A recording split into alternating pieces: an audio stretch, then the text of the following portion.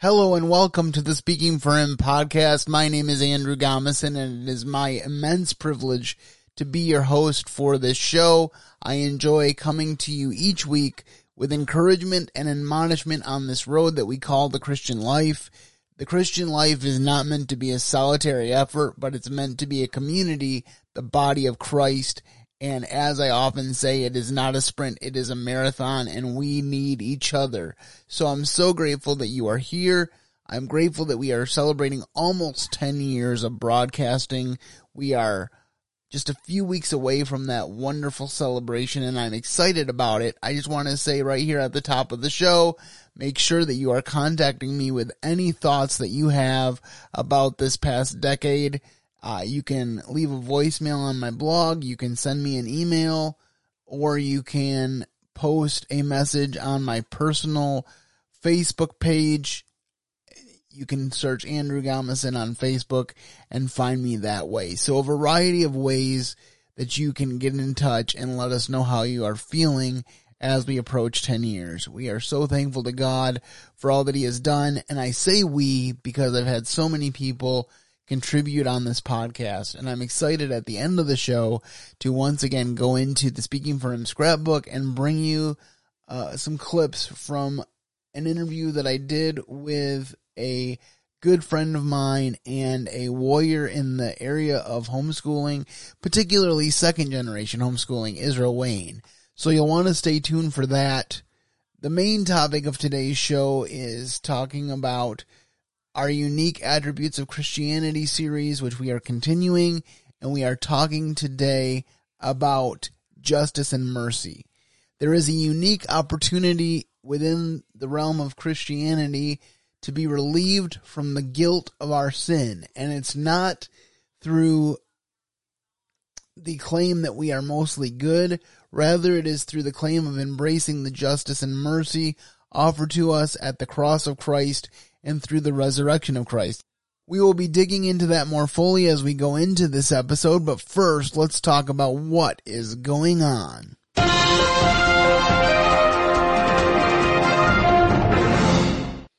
Well, I hope you all had a really good weekend. This past weekend, we commemorated the 21st anniversary of 9/11.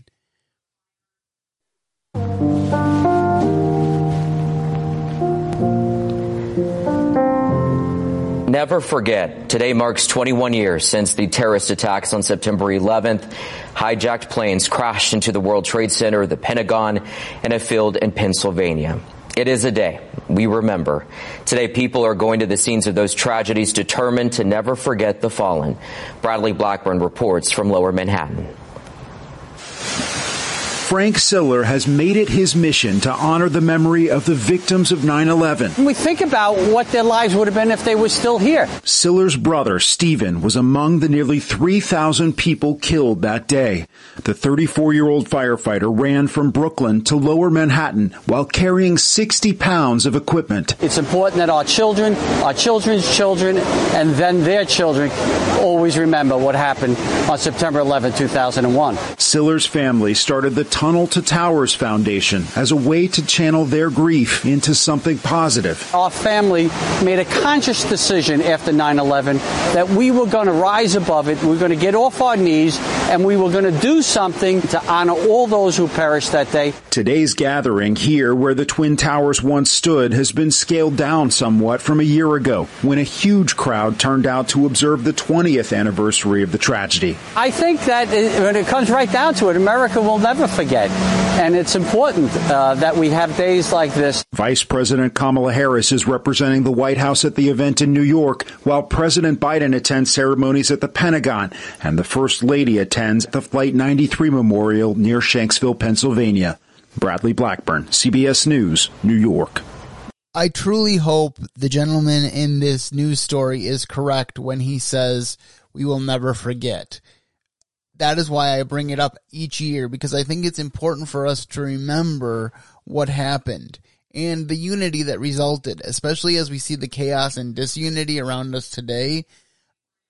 I think it was really good to see the unity in a post 9/11 world. I think many people have said this, and I echo the sentiment that I do not want 9/11 to come back to the U.S., but I wouldn't mind seeing 9, 12, 13, 14, and 15 come back.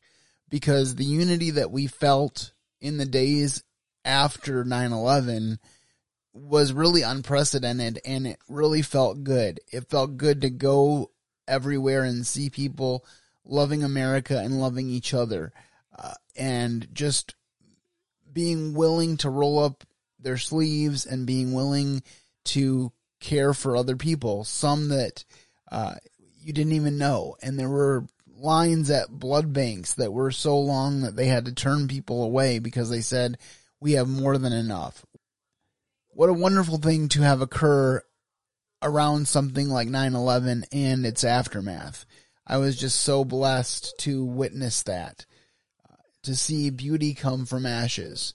And I'll never forget where I was on 9/11. I was sitting in my room where actually I'm sitting right now, and I was working on some correspondence work for college, and I was just starting a regular day. And I'm not sure exactly if I remember reading a little blurb about the first plane hitting the towers, but I know when the first plane hit, they just thought it might have been a little commuter. They didn't think much of it. But then the second plane hits, and my brother runs downstairs, and he says, America is under attack. And at that point, I turned on the radio, and we really spent the next 4 days with the rest of America just transfixed at our television sets. I remember at that time we did not have a working TV, so my mom actually went out and bought an antenna so we could watch the news coverage.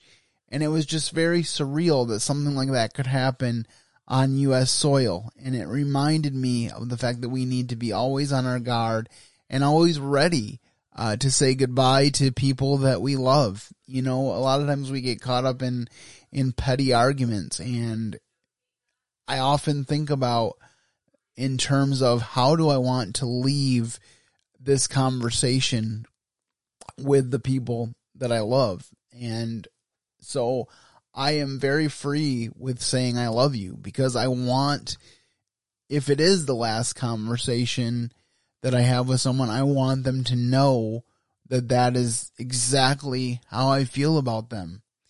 And we never know when our number is going to be called. We never know when the end of our life is going to be, so we need to make the most of it. And we still have people reeling from the results of 9/11. We lost almost 3,000 people. I know there were some big stories about 9/11 widows who were pregnant at the time that their husbands died, and so their children grew up without their fathers because they were on the planes or they were in the Trade Center. And there's just any number of stories about 9/11 and its aftermath. I remember hearing one story last year, I think around 9/11, about a girl who has great regrets because she knows that the last conversation she had with her father was a fight, and he died in the World Trade Center. So again, I think it's an important reminder for us to keep our accounts short with God and with man, and make sure we're in a good place with those we love, and to just be prepared when life changes, because it can change on a dime. I think the COVID-19 pandemic in another way has shown us how fast life can change, and I think the only thing consistent about life is change. So we need to be aware of that. The next story that I want to bring up is that this past Thursday, September 8th, we said goodbye to Elizabeth II, Queen of England, after 70 years on the throne. The Queen has passed away. The Queen died peacefully, the royal family says, at Balmoral this afternoon. The King and the Queen Consort will remain at Balmoral this evening and will return to London tomorrow. Queen Elizabeth II has died at the age of 96. John, her health in just recent weeks and months obviously was called into question. There were some of the instances around her birthday back in April she missed due to her health declining, and it has come to this day where we now say goodbye to Queen Elizabeth II. I mean, when you think about her reign, it is remarkable. She became queen upon her father Charles VI's death in February of 1952. Her coronation was June 3rd of the following year, but she has sat on that throne for 70 years now, becoming not only the longest reigning monarch in UK history, but the longest reigning monarch in world history as well. And she remained vital right up until the very end. I mean, it is a sad day in the UK and around the world, the passing of Queen Elizabeth. But what an amazing life she lived. What amazing service she delivered to the UK and 14 other Commonwealth countries around the world. And the fact that she was so beloved here in the United States, despite this country's history with Britain going back to the 1700s, I mean, really is a testament to her being a force of nature and such a person to look up to in so many countries around the world. Queen Elizabeth II was born into the royal Windsor family on April 21, 1926. At birth, as the oldest daughter of the Duke and Duchess of York and niece to the King, no one expected that little Elizabeth Alexandra Mary would one day be the longest-serving and one of the most respected rulers of Great Britain. But a love story would transform her quiet country childhood into an altogether different destiny when Elizabeth's uncle, Prince Edward, abdicated as king to marry the American divorcee Wallis Simpson. Elizabeth's father reluctantly took the throne, becoming King George VI in 1936, making his oldest and then 10-year-old daughter, Elizabeth, his heir to the throne. At age 14, the homeschooled princess began to take on some royal duties. Her family was an outward expression of strength and resilience as England was battered by the Blitz in World War II. In 1945, at age 18, the young princess trained as a driver and mechanic in the Women's Auxiliary Service. She and her sister Margaret later joined those celebrating VE Day on the streets of London. Like thousands of others, she also had a sweetheart in the armed forces, her third cousin, Prince Philip of Greece. They were engaged to be married shortly after the princess's 21st birthday. The royal wedding held November of 1947 in London's Westminster Abbey. It brightened the gloom of those post-war years. The following year, the couple's first child, Charles, the Prince of Wales, was born.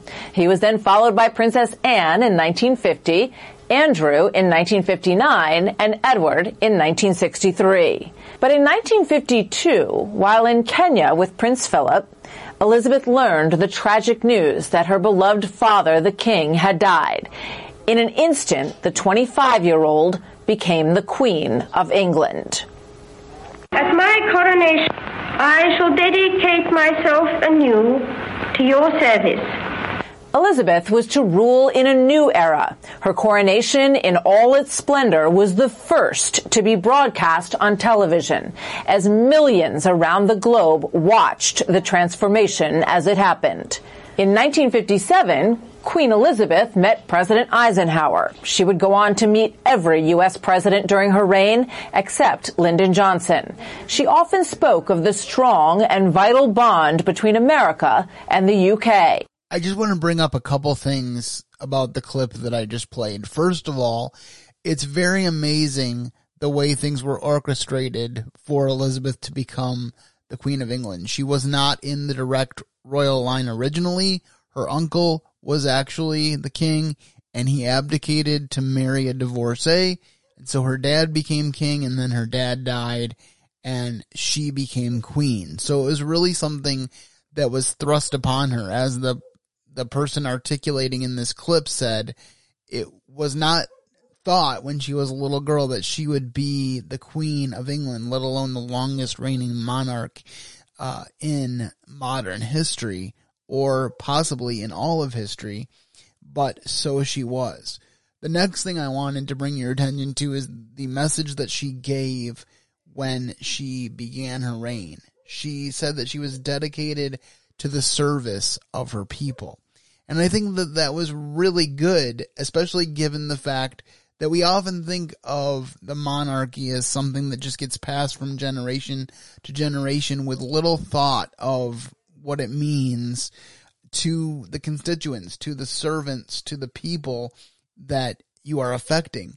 And she knows that she inherited this through her lineage, but she also didn't take it for granted. She also knew that it was an important responsibility and held that close. And I think there's a good example there for us. I think of the King Solomon in the Bible when he was promoted to king after the death of his father. God said, Solomon, what do you want? Do you want wisdom, fame, or riches? And he asked for wisdom because he said that he was a little child who was charged with leading a great people. And I get that attitude from Queen Elizabeth, and I just really appreciate that. And she seemed to be a very humble lady for her station in life, and also seemed to have a fairly vibrant Christian faith that she was not ashamed to talk about. And that's actually the next clip that I want to share with you, is a couple of her observations about Jesus himself and his importance in her life, but also in the lives of everyone who will accept him. He was arrested, tortured, and crucified with 2 criminals. His death might have been the end of the story, but then came the resurrection, and with it the foundation of the Christian faith. The Bible describes in graphic detail what the Queen summarised very succinctly there. That Jesus was tragically betrayed, publicly arrested, illegally tried, falsely accused, wrongly sentenced, violently beaten, and then mercilessly crucified. His death wasn't pointless though. It had great meaning, because the Bible says that on the cross, Christ died for our sins. He gave his perfect life as a sacrifice to pay for our wrongdoings. He took the punishment that we were due so that we instead might be forgiven. As the Queen also said, his death wasn't the end of the story. The Bible says he rose again on the 3rd day. And as Her Majesty said, the resurrection of Jesus became one of the great pillars of the Christian faith. But in her final clip, the Queen encourages us all to take the important step required to personally benefit from the forgiveness which Jesus' death and resurrection are able to provide. In the last verse of this beautiful carol, O Little Town of Bethlehem, there's a prayer. O Holy Child of Bethlehem, descend to us, we pray. Cast out our sin and enter in, be born in us today. It is my prayer that on this Christmas day, we might all find room in our lives for the message of the angels and for the love of God through Christ our Lord. So the Queen's prayer is very simply that people like yourself will make room for Jesus in their lives, will turn from their sin, put their trust in Jesus Christ, and ask him to come into their hearts to be their own personal Saviour and Lord. I wonder if you'll do that, and I wonder if you'll do it today. I was really encouraged to watch this video and hear these clips, and there's many more times when she has mentioned her Christian faith. She's talked about how important it is for her to know that she's accountable to God for her actions. So I think that we didn't just lose a classy lady, but we lost a strong, moral Christian influence for the British Empire. And now we wait to see what will happen as King Charles III takes the throne. But I do hope that we will take the admonishment of the Queen and make room in our lives for the Holy Child of Bethlehem, Jesus Christ. Because that's really what life is all about. Whether you have 96 years to live as she did, or whether you have 30 years to live, or whether you only have 10 years to live, the best way to live them is with a relationship with Christ Jesus. He is the only hope for our lives, and I hope that you will embrace him today. If you have any further questions about that, please don't hesitate to reach out with the contact information that will roll at the end of the show and let me know how I can help you to learn more about a personal relationship with the best of masters, Jesus Christ.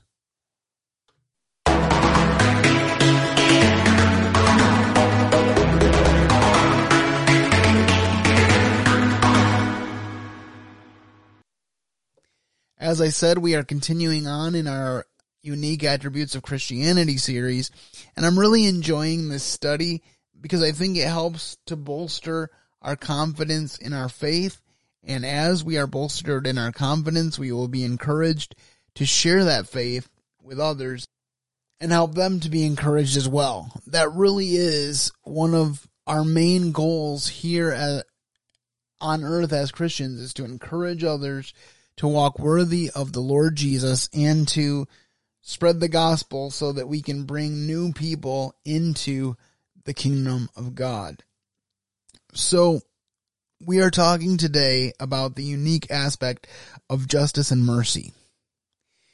Most of us know, even in our modern culture, that we do not do everything right.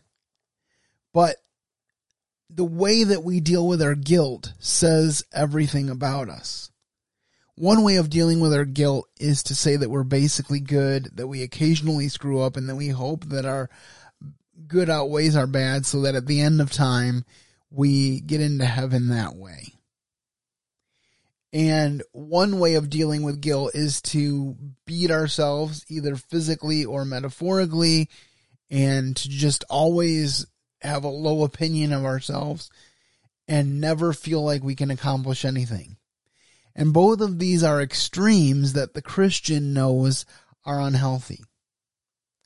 And so today we're going to dig into this aspect of justice and mercy, the balanced way to deal with our guilt. And I want to start with our quote of the day, which comes from John 1:17. For the law was given by Moses, but grace and truth came by Jesus Christ. Now, these are extremely important balancing principles, those of grace and truth, because the truth is that we fall short of the glory of God. And grace tells us that because we fall short of the glory of God, we can trust in the life-saving work of Jesus Christ to make up what is lacking in ourselves, which is everything.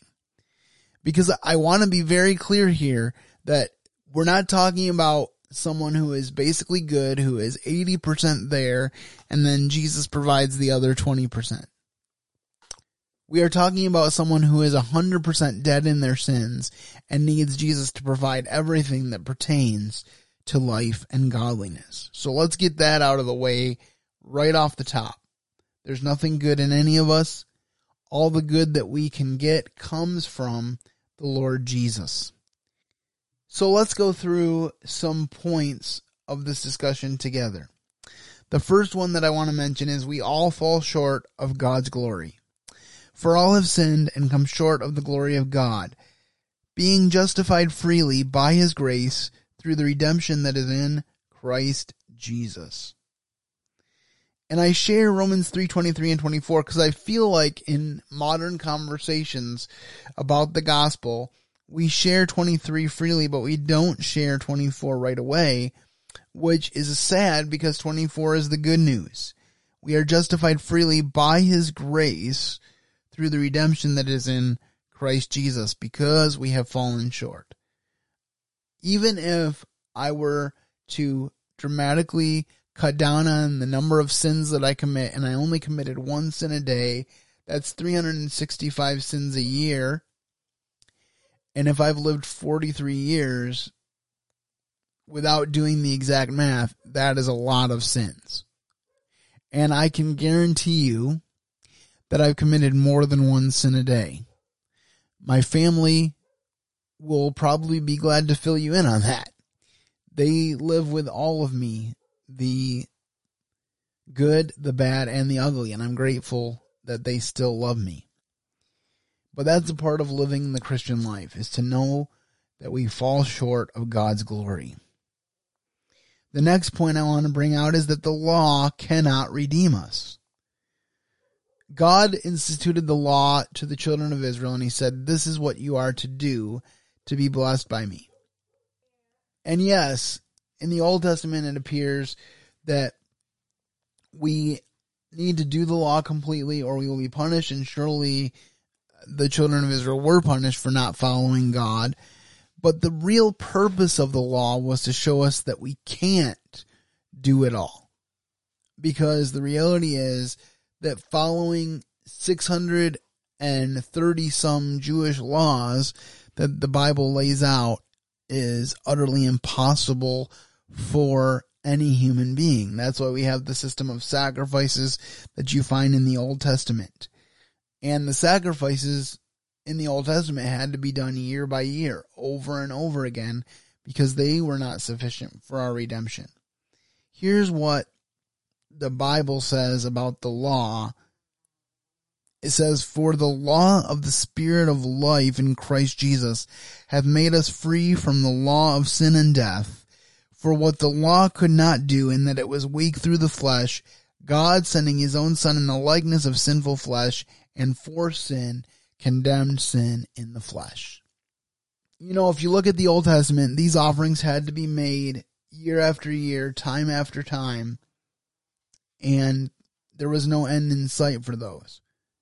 But then when Jesus came, he came as a great high priest who was able to go into the Holy of Holies and lay down his life once and for all so that we could have free access to the Father through him, and so that we could have a future in heaven. He was able to fulfill the law in a perfect way so that we could be seen as fulfilling the law through his righteousness, because the law was unable to give us redemption, because we are imperfect, dead people who have no ability in ourselves to do the right thing. So what else do we know about the law? We know that the law is a schoolmaster to bring us to Christ. I've already mentioned this a little bit, that the law was a way for the children of Israel to know that they fell short of God's glory. Here's some further thoughts about that concept. What shall we say then? Is the law sin? God forbid. Nay, I had not known sin but by the law. For I had not known lust, except the law said, thou shalt not covet. And that's Paul in Romans 7, verse 7. So he's saying that even though grace supersedes the law was important because it was by the law that I knew I was a sinner. If the law had not been instituted, then obviously you can't get in trouble for breaking the law. But because the law was in place, Paul was able to see that he was a sinner. And then in Galatians, Paul writes, wherefore the law was our schoolmaster to bring us unto Christ, that we might be justified by faith. So the law was that tool that God gave us to show us our need for the Lord Jesus. One of the interesting things that Jesus will say repeatedly to the Pharisees is that even though they profess to be following the law, their hearts are far from God. And they added so much to the law that they missed the finer points. They would say, well, I'm going to give this money as a gift to God, so that means I can't care for my parents, even though the law itself said honor your father and your mother, and this is the first commandment with a promise. So their feeble efforts at following the law missed the finer point of caring for those that God puts in our lives. We can't use service to God as a reason to abdicate other responsibilities. We must serve others, and in doing so, serve the Lord Jesus. So what is the answer? How do we deal with this issue? Well, the answer is that Jesus gave us full redemption. For even hereunto were ye called, because Christ also suffered for us, leaving us an example that ye should follow his steps, who did no sin, neither was guile found in his mouth, who when he was reviled not again, when he suffered he threatened not, but committed himself to him that judgeth righteously, who his own self bore our sins in his own body on the tree, that we being dead to sins should live unto righteousness, by whose stripes ye are healed. For you were as sheep going astray, but now are returned to the shepherd and bishop of your souls. So Peter is laying out the fact that God sent Jesus to die on the cross for our sins so that we could live unto righteousness. We were not able to live unto righteousness on our own. We had to have the intervention of Jesus Christ. The final point on this list of important points on this balance of justice and mercy is that when we embrace the justice and mercy that our faith provides, we are able to walk in newness of life. We are able to have a new purpose of life. I talk about a lot in my sermons and on this podcast that we need to live purpose-driven lives. That the world tells us our life means nothing. The world says we got here by accident, we're living here by accident, and when we die, we'll just go into nothingness. The reality is that embracing the justice and mercy that God gives us allows us to walk in newness of life. Therefore, we are buried with him by baptism into death, that like as Christ was raised up from the dead by the glory of the Father, even so we also should walk in newness of life. Romans 6:4. So God gives us the power through his crucifixion and resurrection that we can be risen, that we can be made new, that the dead can be made alive, and that when we are made alive, we have the ability to walk in newness of life. And then because this reality is so powerful, I have a couple more passages in regard to walking in newness of life. The next one is Galatians 2:20 and 21. Paul says, I am crucified with Christ, nevertheless I live, yet not I, but Christ liveth in me. And the life which I now live in the flesh, I live by the faith of the Son of God, who loved me and gave himself for me. I do not frustrate the grace of God, for if righteousness came by the law, then Christ is dead in vain. Do you realize that if you add anything to the substitutionary atonement of Jesus, if you add anything to the fact that he died on the cross for your sins, you are saying that Jesus died in vain? The perfect Son of God would not have submitted himself to death on the cross if there was more that needed to be done. When he died on the cross, he said, it is finished. So we need to remember that it is indeed finished. And then finally, for the love of God constraineth us, because we thus judge that if one died for all, then we're all dead, and that he died for all, that they which live should not henceforth live unto themselves, but unto him which died for them and rose again. So our purpose in living is to live for the one who died for us and rose again. What a powerful statement that is to us when we start to lose perspective, when we start to wonder what it is we're doing here. Remember that we are here to live for the Lord Jesus Christ. I'm just going to review these points very quickly here. First of all, we talked about we all fall short of God's glory. None of us is good enough. The argument that I'm a good person does not work because the Bible tells us otherwise. Then we talked about how the law cannot redeem us. We talked about how the law falls short, but that Jesus in his sacrifice is enough. Then we talked about how the law is a schoolmaster. So the law could not redeem us, but it had its purpose. It pointed out to us our need for a Redeemer and showed us how we could be righteous in the eyes of the law, and that is through assuming the righteousness of Jesus Christ. He who knew no sin became sin for us, that we might be made the righteousness of God in him. And then Jesus gave us full redemption, and we talked about how Peter told us that Jesus died on the cross for our sins so that we could live righteous lives. And then after we accept the justice and mercy given to us at the cross, we are able to walk in newness of life. And we talked about how we are buried with him in baptism and raised to newness of life. We talked about how the life we live in the power of Jesus Christ. And we talked about how if he died for us, we should live for him.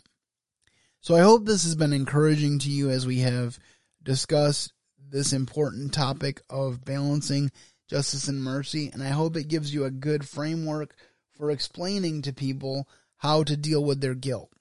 Because I really feel like one of the things that is permeating our society is people who feel guilt and do not know how to deal with it. There is a lot of sin in this world, and it needs to be dealt with through only one means, and that's through kneeling at the foot of the cross and accepting Christ's sacrifice for it.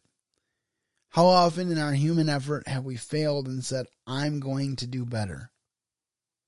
When in reality, what we should be doing is submitting to God and saying, God, I can't do better. I need you to help me. And he will do so. His goal is to conform us to the image of his Son, the Lord Jesus. And if we allow him to, he will do it. Before we say goodbye, I want to share with you a couple more clips from the Speaking for Him scrapbook. Now, I've been sharing with you episodes from this 500 plus episode run that we have done, known as the Speaking for Him podcast. We're closing in on our 10th anniversary, the second week of October, which I'm very excited to celebrate with you. As I said earlier, please make sure that you let us know any insights or anything that you would like to be included in that special broadcast. We will do our best to do that. But today I have for you a couple different clips from an interview that I did with Israel Wayne, because I was not able to choose just one. So I'm going to play the first clip, and then I will have some thoughts, and then I'll play the second clip and have some thoughts as we finish up.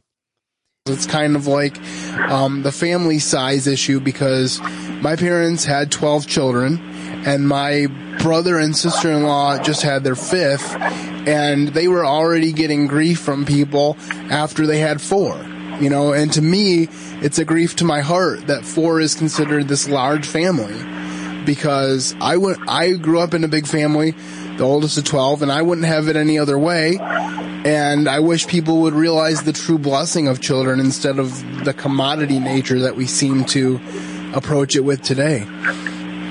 Well, two comments I'd like to make on that. You know, you're absolutely right that people like to look for exception clauses because they feel like if they can find any exception clause, then that negates a rule.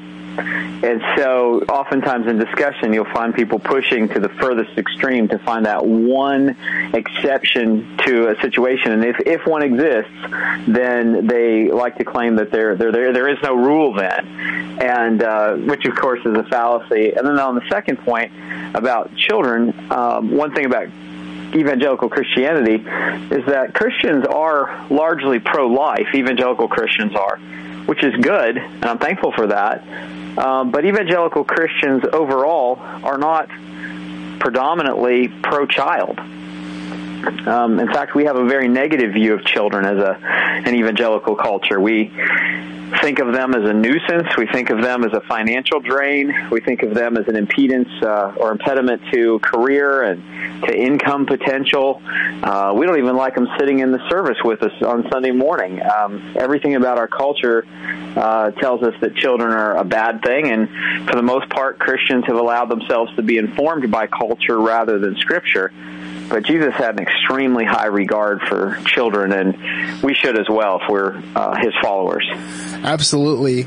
I wanted to key in on one specific thing that Israel said in this clip. He said, the evangelical church is largely pro-life, which he is grateful for, but they are not pro-child. And I know that I brought this up before. This was really brought to the forefront for me in specific form way back when I reviewed the movie Unplanned. That was the Abby Johnson story. And I got together with a group of people and saw a pre-screening of the film, and then partnered with a ministry, Life Matters Worldwide, for a day of screenings of this film. And that was one thing we talked about in the pre-screening that we went to, was this idea that we cannot just be pro-life in practice, we have to be pro-life in heart.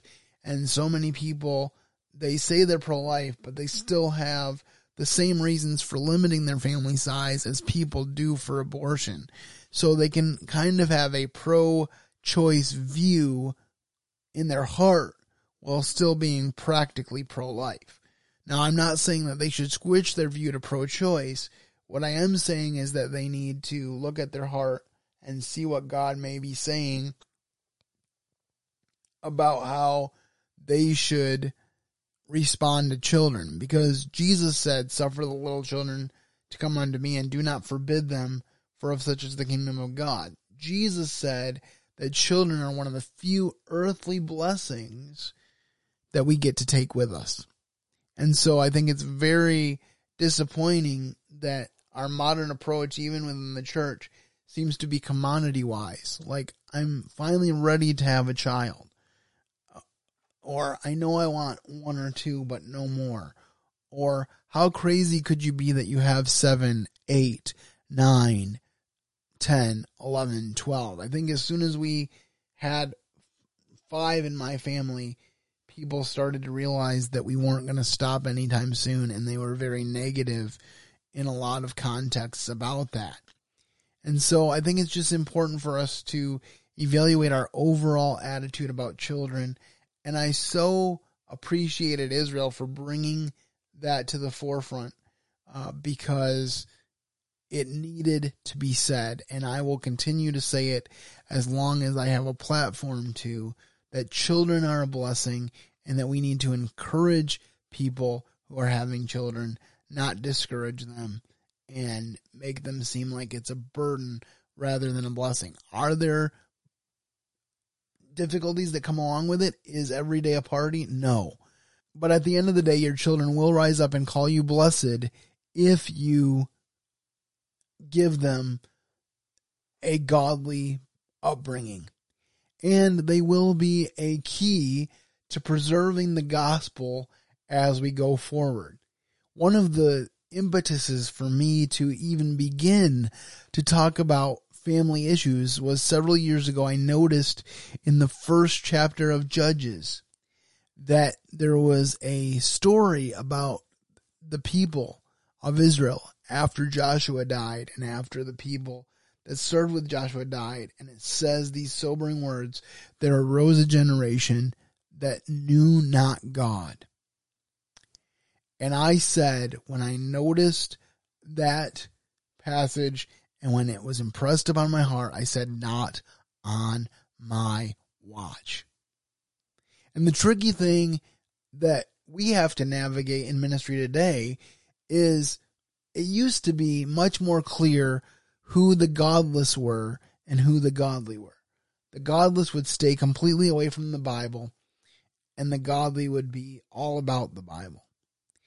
And I think Satan's getting a lot more creative by allowing people to use the Bible out of context in a guise that is not honoring to God. And so not only do we have to battle the totally secular mindset, we have to battle the mindset that says, I can take Scripture and make it say whatever it is I want to. So that is a passion of mine, to make sure that we are rightly dividing the word of truth. That's the impetus behind this Unique Aspects of Christianity series, to give us the true context and truth behind our faith. This next clip is Israel Wayne talking about the biggest myth regarding homeschooling. You know, there's a lot of people that looked at my family and said, I don't know how you do it. I could never homeschool. And a lot of people are convinced that they could not. One of the downfalls of our modern education system is that it has served to tell parents that they have no ability to teach their children.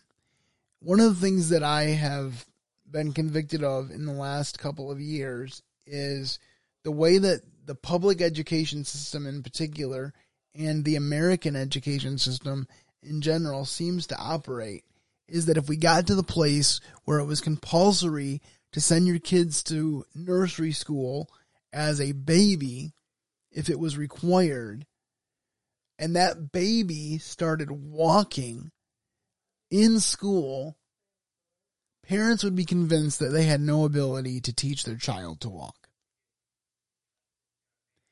And right now, in most places, it's not compulsory to go to school before first grade. But there are pushes every so often in various states to make compulsory earlier and earlier education. And that's why I make that bold statement. So this clip from Israel addresses myths associated with homeschooling. What's the biggest myth that you hear people outside of our community give about homeschooling, and what would you say to dispel it? Yeah, well, first of all, I'd like to just recommend two websites for people. If you live in Michigan, where I live, go to inch.org, inch.org, and consider attending the Inch Convention in Lansing. It's always the third weekend of May.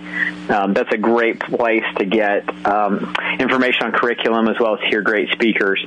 But the other website for those nationally or internationally is hslda.org, and you can learn a tremendous amount about homeschooling on that website, find out the laws in your state, and get plugged into state and local homeschool associations through their website. But, you know, I think there's this thing that I call the cult of the expert, and for generations now we have had teaching that parents are incapable and incompetent of raising their own children, and that they need to step back and let the experts do it. And unfortunately, that has crippled a lot of parents into believing that that they just don't have the intelligence, that they don't have the stamina, they don't have the know-how to be able to.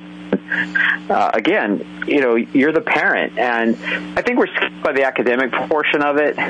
But there's so many things. There's video tutorial, there's online tutorial, there are co-ops, where other people can teach certain classes.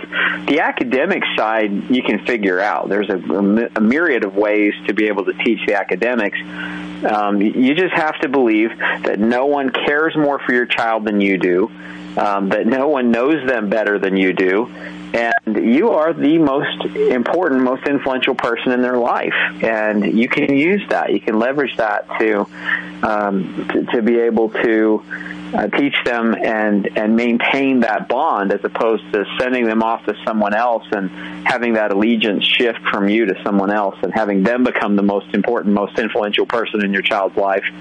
I just encourage you to believe that God gave your child to you for a reason, and He has equipped you. He's given you everything you need to be a parent to your child. And so everything in Scripture says you're called and capable and qualified.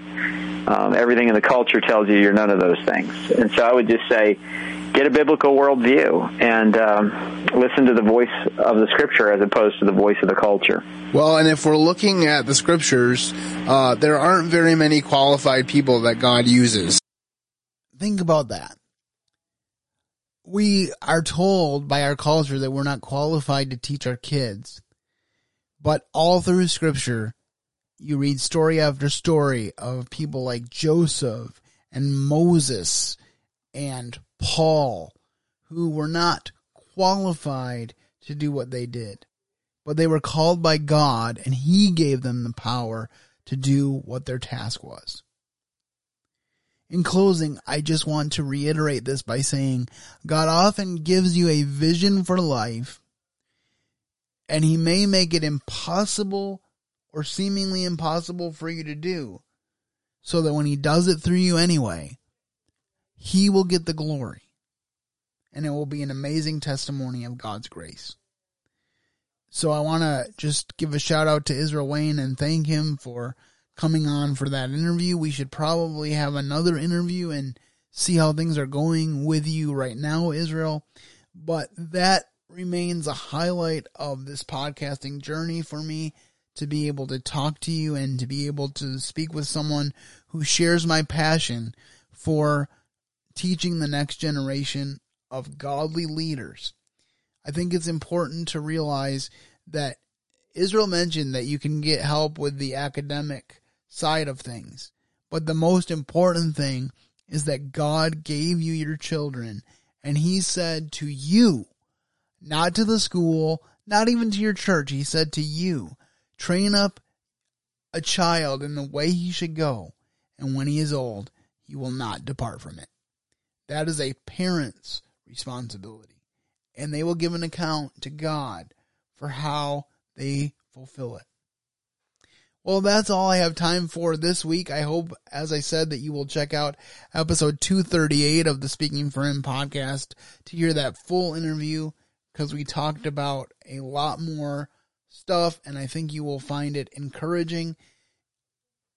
If you have any questions about the show or about a personal relationship with Jesus, don't hesitate to reach out. And please let us know how this podcast has impacted you over the past decade. Thank you for taking the time to listen. Have a great week and keep serving the best of masters. Thank you for listening to today's episode.